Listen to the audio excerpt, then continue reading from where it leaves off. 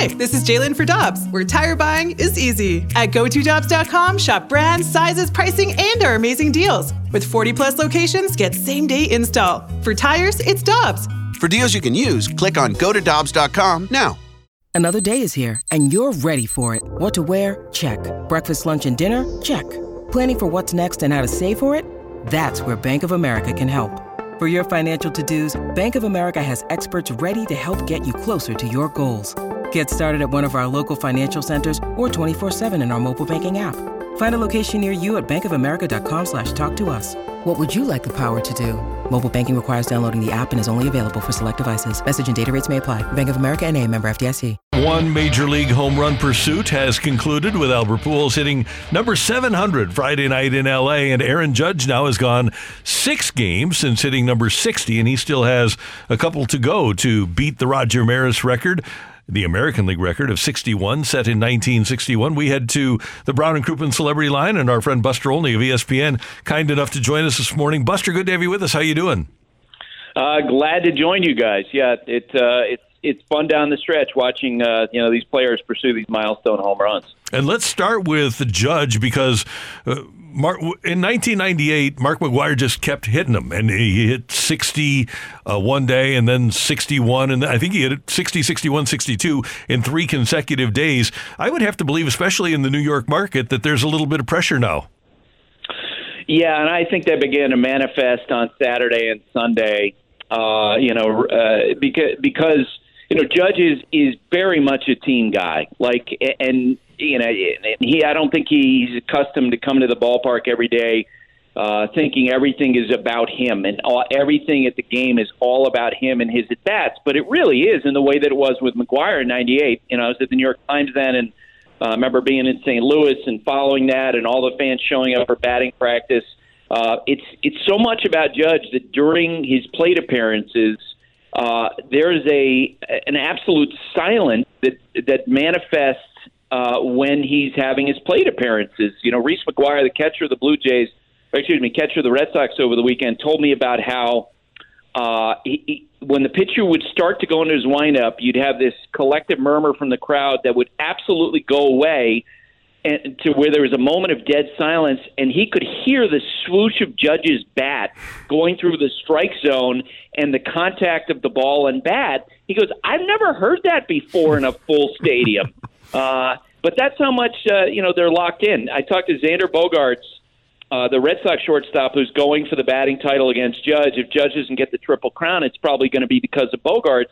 And I said, hey, have you guys talked at all about, going for the batting title? He goes, no. He said, we haven't talked about it at all. He said, normally when Judge gets to second base, he's such a great guy, and he's kind of joking back and forth. And he goes, this weekend he's been totally focused. And Xander didn't mean that as a negative toward him at all. He just knows that there's a lot of pressure on Judge's shoulders, and I think we're starting to see it. His at-bats last night were better.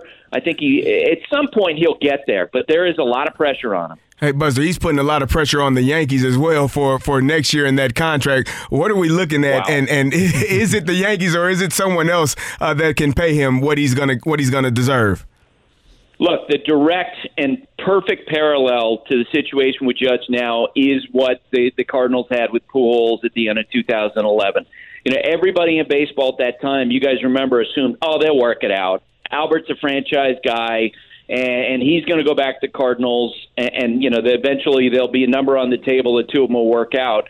I think the same thing potentially could happen with Judge this winter, where there's clearly going to be an opportunity, I believe, for another team to swoop in with a big number and take them away. And maybe that's the Giants, the team that Judge grew up watching when he was a kid in California. The Yankees offered him $213.5 million in March. I think they'll increase that offer. I don't think they'll go nutty. So if some team puts out $350 million, I don't think the Yankees are going to chase it. And then we're going to find out what Aaron Judge really wants. We don't really know. In the negotiations with the Yankees, there hasn't been a situation where they put a number out there and then there's a counteroffer.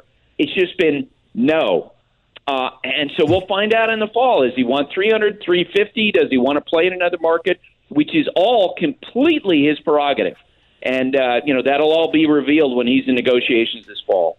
Buster, one of the cool things here in St. Louis now is that people are truly savoring this stretch run with Yadi and Albert, as they should be. But the Albert story, coming back for this final year and getting to 700 and having it be a good team, it's one of the best baseball stories for a season that I've ever seen. From the outside looking in, what's your national view of what's going on with Albert here in St. Louis?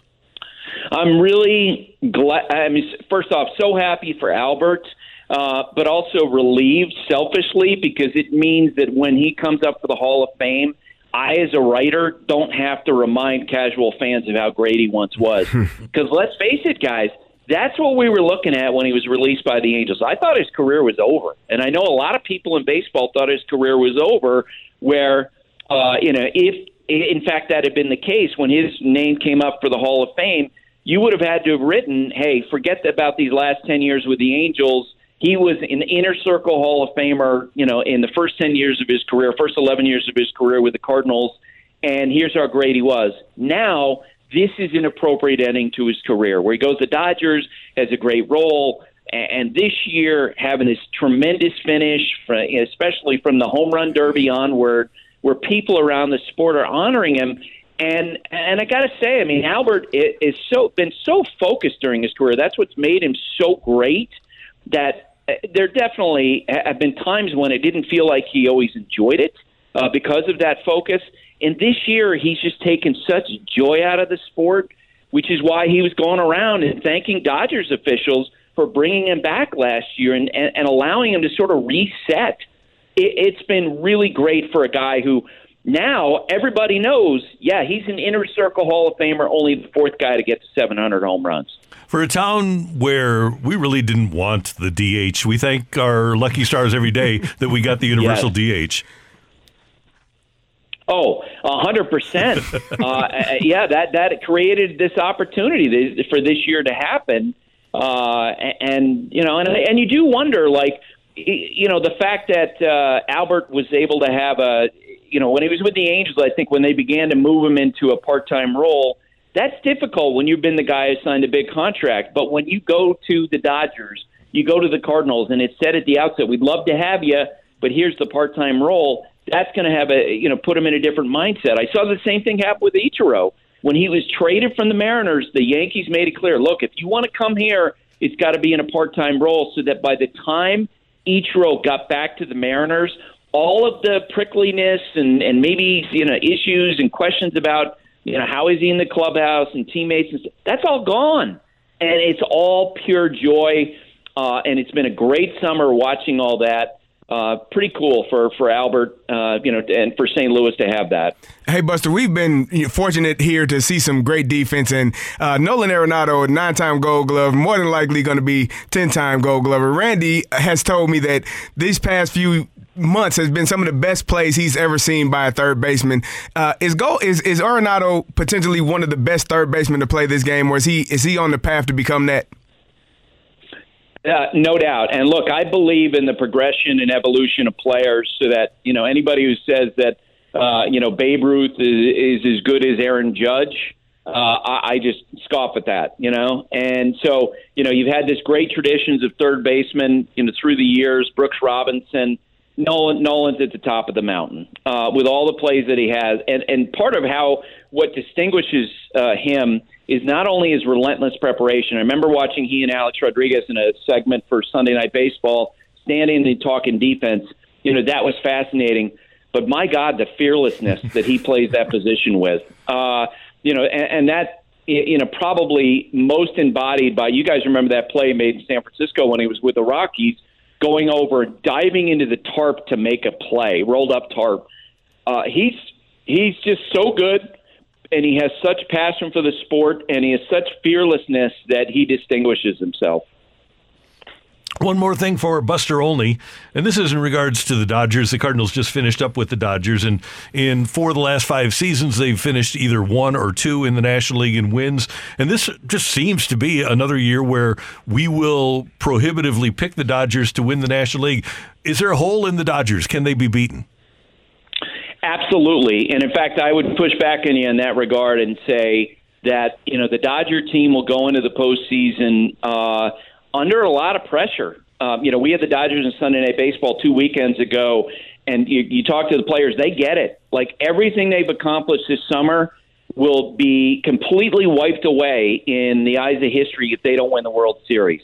And I covered the 98 Yankees, and that team, which I think is the best ever. I remember those players feeling that in the postseason. And, oh, by the way, there are 3 teams, I think, that can beat them in the National League. The Braves are a great team, and they had success against the Dodgers recently in last year's postseason. The Mets, DeGrom, Scherzer, they can beat them. I think the Cardinals have gotten better during the course of the year. And there are cracks in that pitching staff, rotation injuries. They just basically took Craig Kimbrell out of their closer role last week.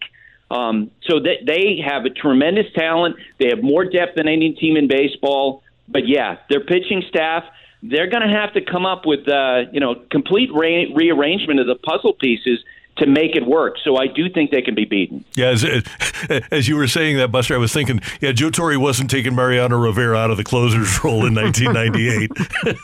With a week to go in the season? No.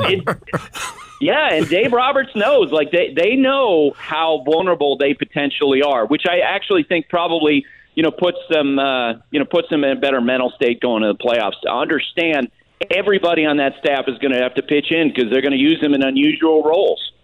Buster, we always enjoy having you on. You always bring great material. Thanks so much for the time. We appreciate it. Have a great day and a great stretch run here.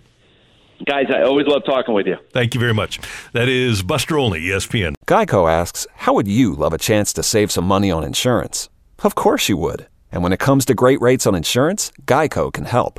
Like with insurance for your car, truck, motorcycle, boat, and RV. Even help with homeowners or renters coverage. Plus, add an easy-to-use mobile app, available 24-hour roadside assistance, and more, and Geico is an easy choice. Switch today and see all the ways you could save.